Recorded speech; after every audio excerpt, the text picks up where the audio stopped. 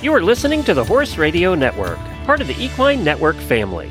Hello, and welcome to the Sport Horse Podcast. I'm Nicole Lakin. And I'm Tim Warden. And today we have part 2 of our discussion surrounding the disappearance of equine veterinarians.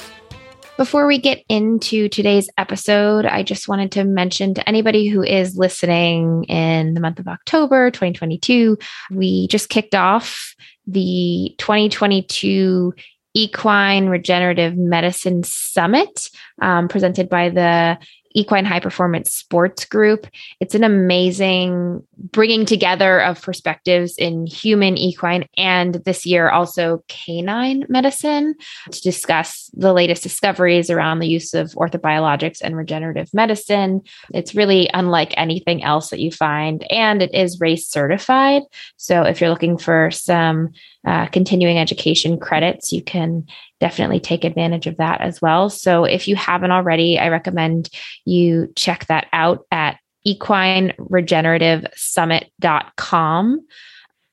Really excited to share this conversation today. It brings a new perspective on the issue that we're discussing.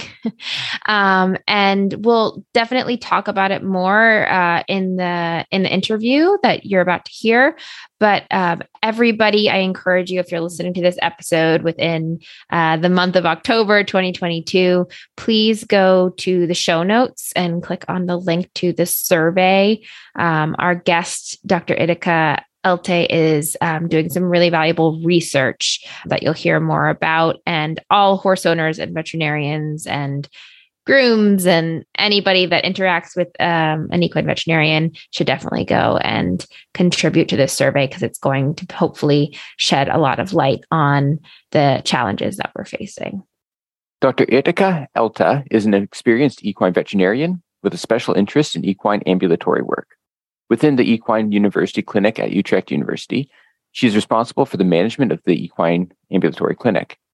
Itika is involved as a course coordinator and teacher in educating veterinary students about practice management and the personal and communication skills necessary to be successful as an equine veterinarian.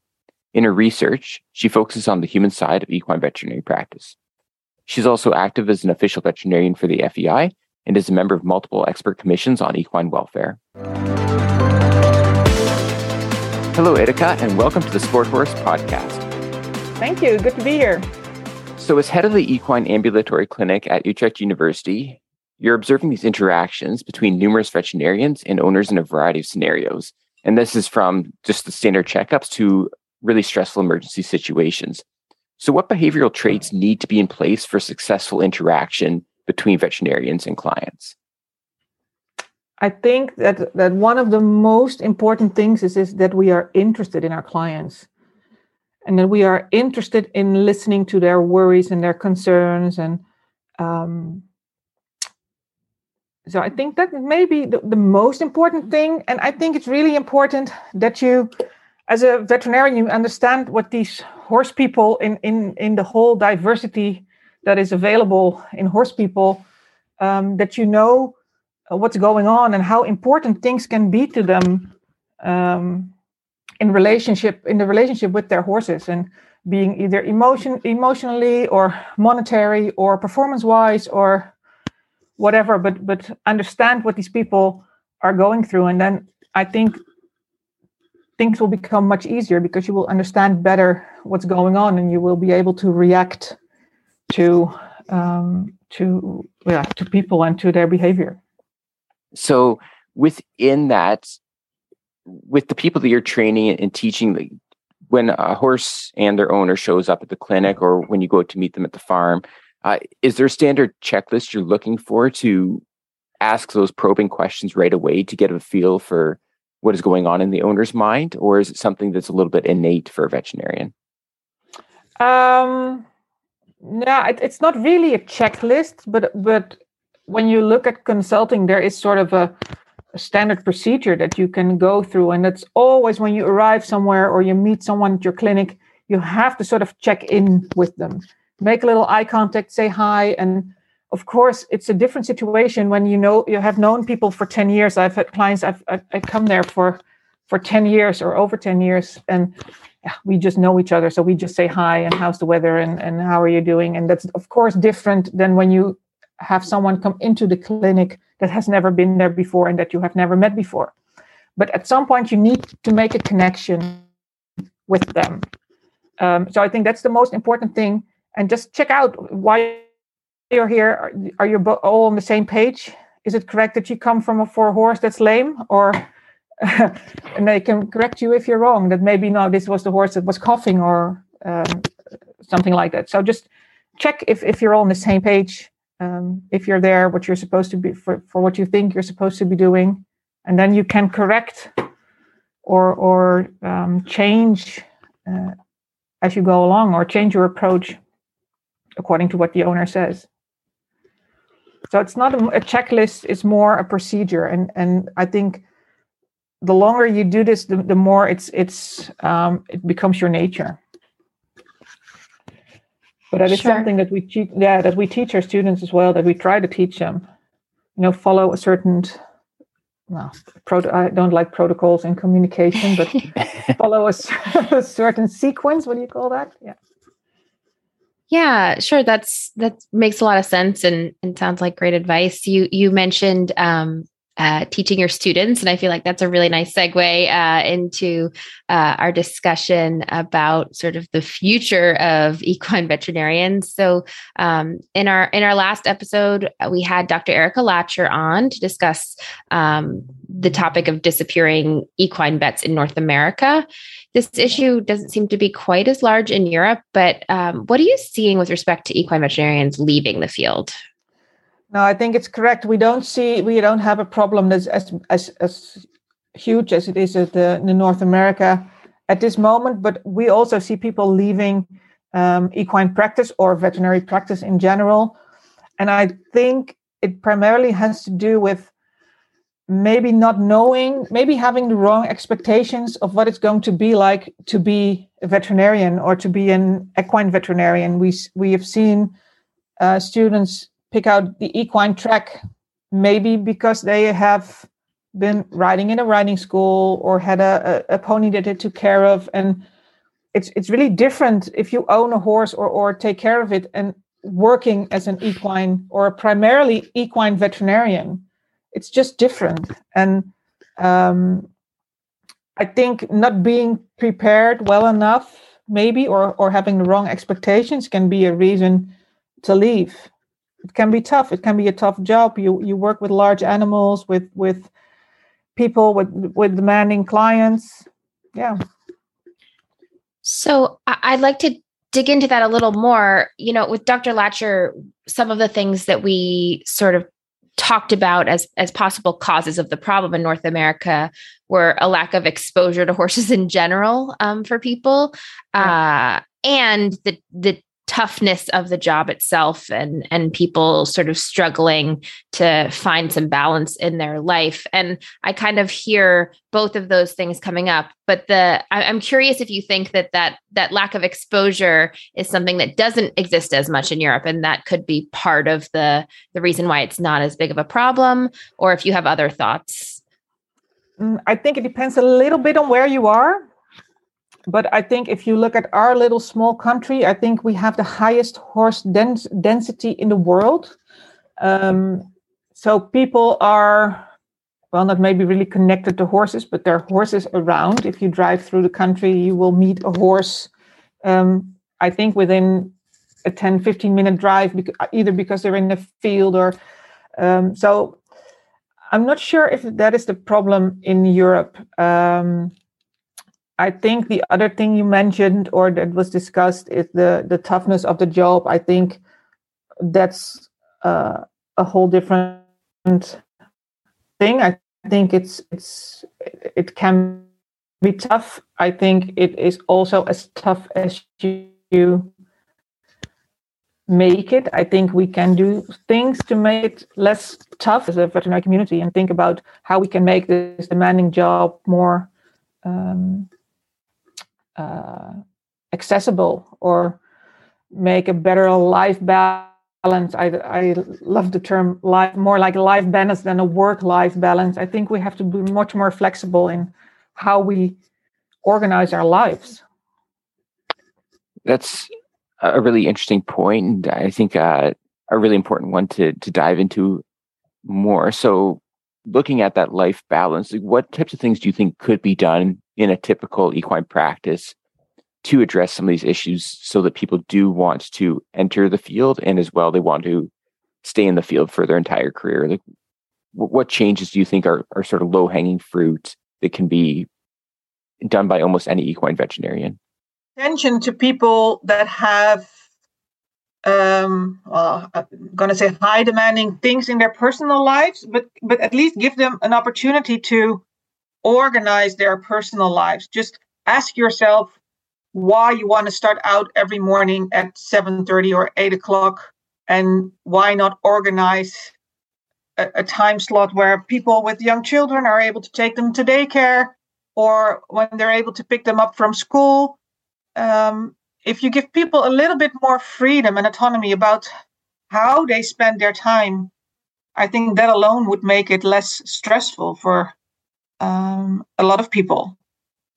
So this is, for instance, for people with young families. And of course, you need to make sure that your on-call service and that your emergency service, that it's all covered. But if you can divide that load amongst each other, that can make it a much more doable. It's not like we don't make the hours as an equine veterinarian. So I don't think anyone has to be afraid of people not putting in the amount of time that they should, but it would just help. I think one of the other things is mentoring young vets, and I think that's a big danger now when with the shortage of veterinarians, is that is one of the first things that comes under pressure, because mentoring takes time. If you have a young veterinarian, it takes time to help them, to guide them, to teach them the things necessary to perform in practice. And of course, when everybody's busier than they should be, that's difficult. But that can put this huge strain on our young vets. And yeah, I can imagine that they can't keep up. That's really interesting. And just circling back to the mentorship, I hear what you're saying about it for sure takes a lot of time, like I can't imagine, and especially when you're so busy juggling everything else in the practice. But I'm curious to hear your thoughts on, like, do you think that mentorship component also helps to inject a little bit of energy back into practices, or I guess said differently? I think it could. I think if you have young and enthusiastic veterinarians that bring a lot of new knowledge and new skills, and they're fresh out of college, if you mentor them well, they can get a huge workload off your back. But it does take a time investment, and I think the most important thing is because they know all the skills. They know the books, they know the theory, but the whole thing of getting that into practice is what gives them stress, and they are so afraid of doing things wrong. They have to learn how to handle when you don't have a solid diagnosis, which is in a lot of cases is what's going on. Sometimes you just don't know what's going on, and you're out there on your own, and you need to make a plan. So be available to them. Make sure that if they want to call you, that they can pick up the phone and just call you, because most of the time you don't need to go out and help them. They'll be fine, but they just want to double check with you if it's okay, or how your practice protocols are, or maybe just to check. That's really interesting. And I want to circle back for a second to something that you said about equine veterinarians making their own schedules, pretty much outside of being on call and whatnot. Something that we talked about with Dr. Latcher was the generational divide and sort of the old guard that expects, sort of 24/7 sort of devotion to the practice, and not a lot of work-life balance isn't really in their vocabulary, and the difference between the younger generations coming up and their expectations of their job, of the balance between their career and their home life. So do you see a similar generational divide? And if so, what are your ideas of how to bridge that and sort of solve both the chicken or the egg problem of people being afraid to get into the practice because of the perceived lack of balance, and also people who are in it creating that for themselves and advocating for themselves? Yeah, I think the last thing you said is also a big, I think maybe a threat, because we talk so much about work-life balance and things not being okay, is that it will definitely become a self-fulfilling prophecy when you go into practice, because things will not always be fun. It will not always be nice. It will sometimes be difficult. And we always, as human beings, have the tendency to focus on everything that is not okay. So I think there's also a danger in it becoming a self-fulfilling prophecy. On the other hand, I think that a lot of older vets, make your definition about what is older, but maybe sometimes forgot how it was to be a young veterinarian. I can remember that when I started out in practice, that one of the things I remember most is that one of my senior colleagues, he said, "You know what? We've all been there, and we all had to learn, and we all turned out okay." And I think that sometimes just realizing that you have these young people that need guidance is a thing. And when you go to the generational difference, I think that in retrospect, maybe 20 years ago, we would have wanted a better work-life balance. So we have to be careful that it's not going to become like we never had this, so you won't either. Because then we never get out of this cycle. And the other thing that's going on is that a lot of people, especially people that have been in the profession longer, are either practice owners, practice managers, and they have a lot of autonomy about how they fill in their days and how they spend their hours. So that will they have this employer bonus. It's just that you have more, they called it in a scientific, more of a locus of control about what you're doing in a day. So that it changes as well, because for a young veterinarian employer, it's different than for a senior, employee than for a senior employer. And I think we have to understand both sides. I think the younger generation should understand where the older generation is coming from and the responsibilities that they have, because if you have a clinic and you have people depend on you and your business for their lives and for the support and for their families, that's a huge responsibility. I don't think a lot of employees can see that bigger picture. And on the other hand, I think that as employers, you have to understand that these employees are not business owners. So they will always have a different relationship to their work. It goes for veterinary practice. It goes for all lines of work. So I think a little bit of understanding both ways will go a long way in fixing things. Yeah, I think that's really important. And in regards to your advice about, coaching young veterinarians and trying to support them and remembering, as a mentor, as a more, I'll say, as a veterinarian who's been practicing for longer, no age limits, no specifics here. I think that we can all agree, like, communication is critical in any environment, and that means both internally within the practice and also externally with clients. So how do you recommend coaching young veterinarians to communicate with clients, especially in the clinic environment? They often arrive at the clinic stressed and unsure of the prognosis of their horse. And those communications, as you mentioned earlier, can be really crucial, both to set the expectations and to manage and build the relationship for the long term. Yeah. I think that's an interesting one. I think because when you want to coach your young vets in their communication skills, you have to first be skilled yourself. And if we have in medical communication, you have a thing, and that is called shared decision making, for instance, and that is where you, as a physician or as a veterinarian, you become part, or you make your owner or the patient part of their own treatment plan, and you discuss with them what could be the best solution for their situation.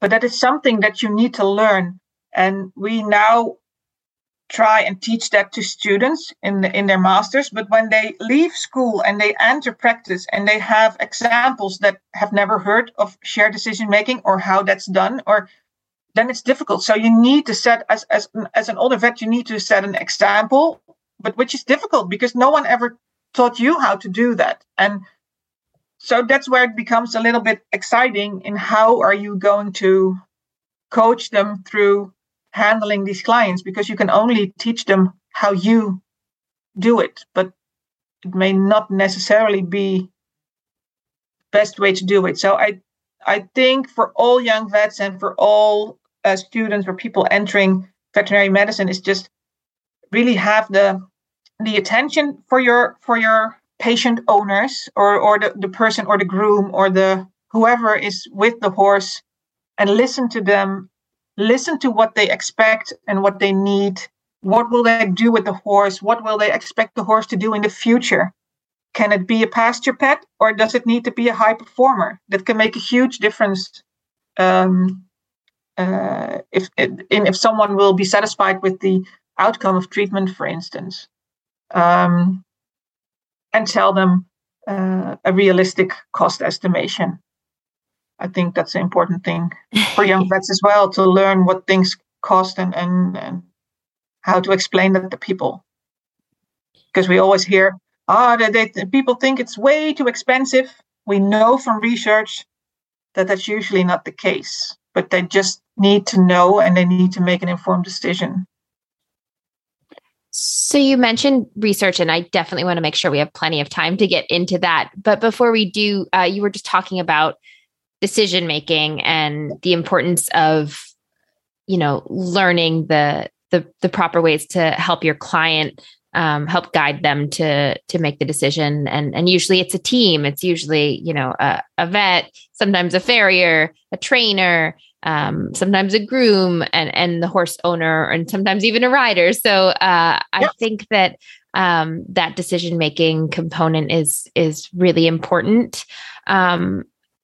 Before the vet even arrives, sometimes riders and trainers already have a perception of what the horse might need.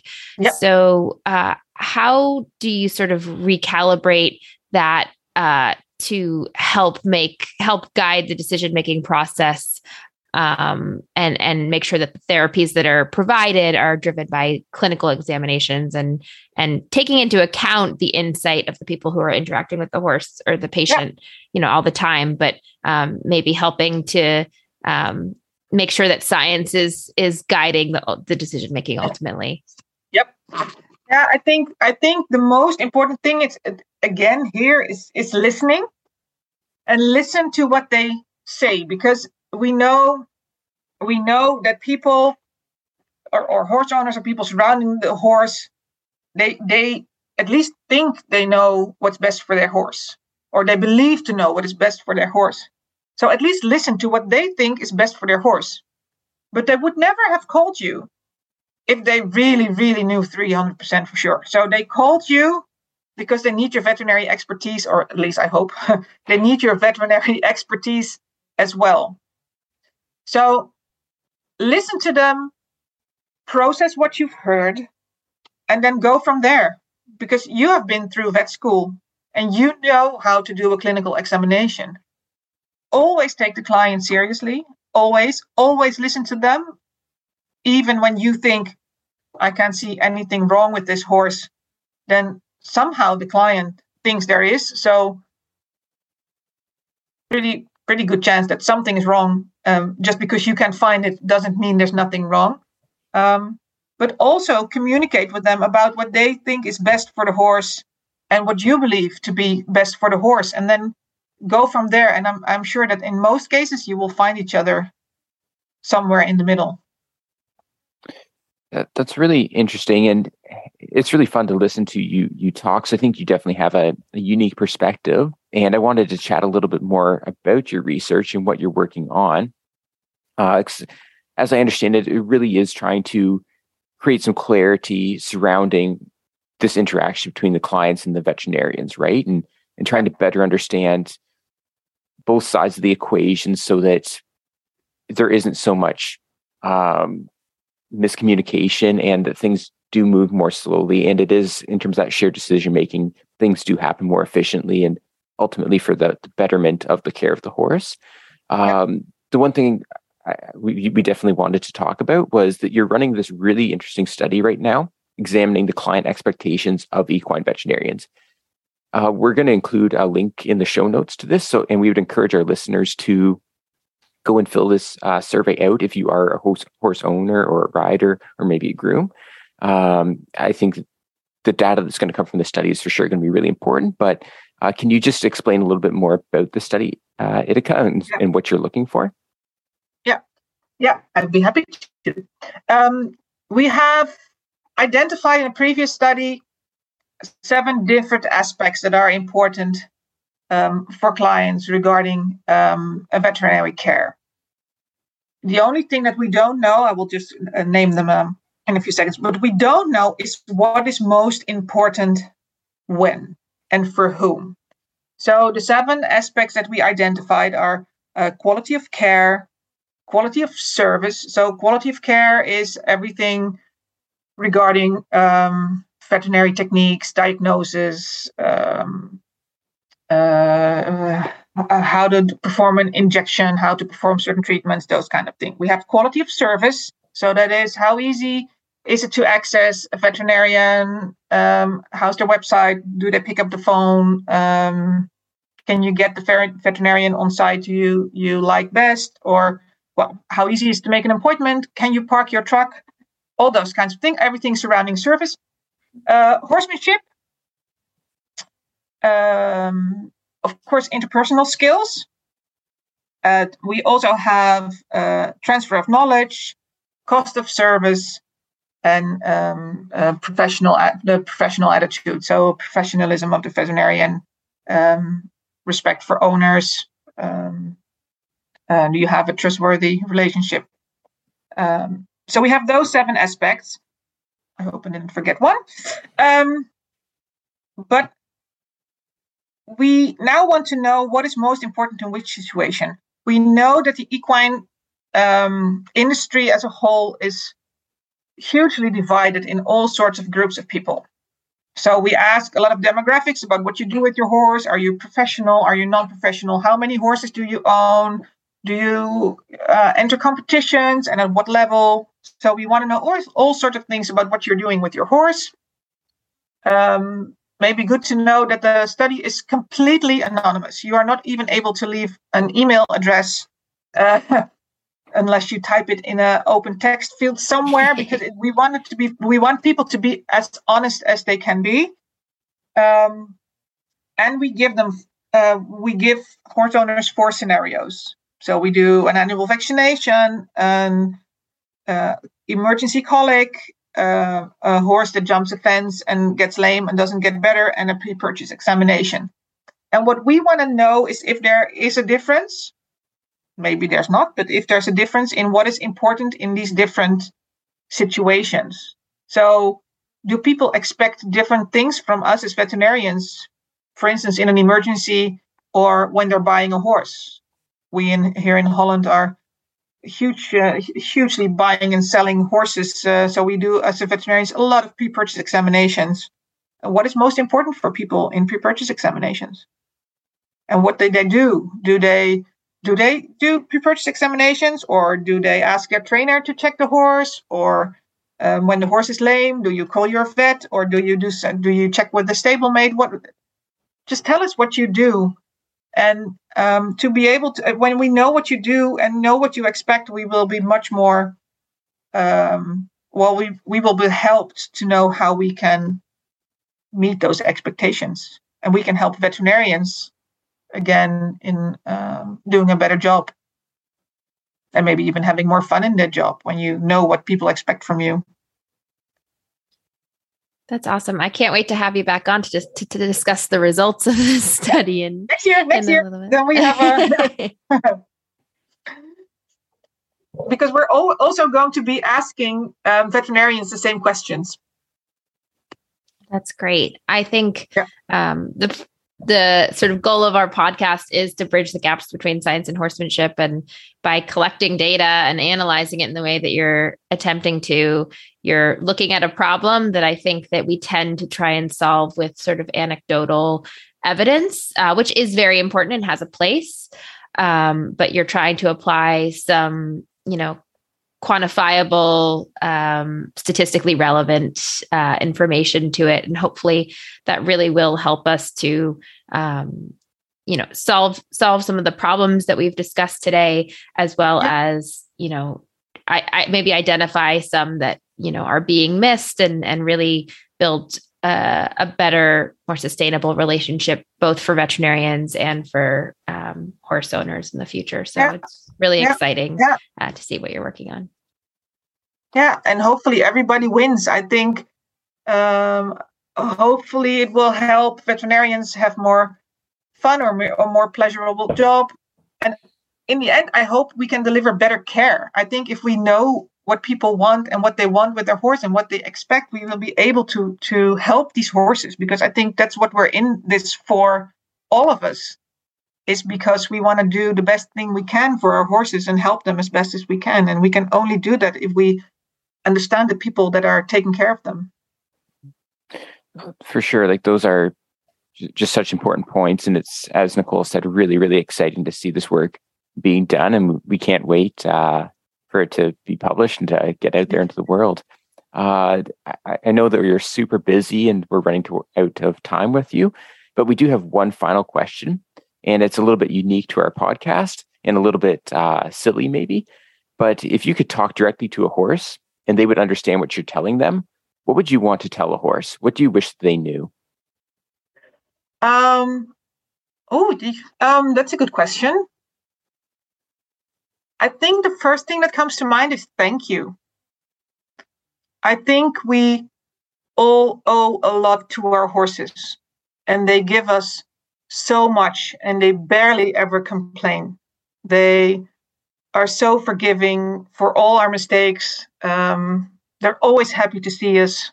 They're always willing to do their job for us as good as they can.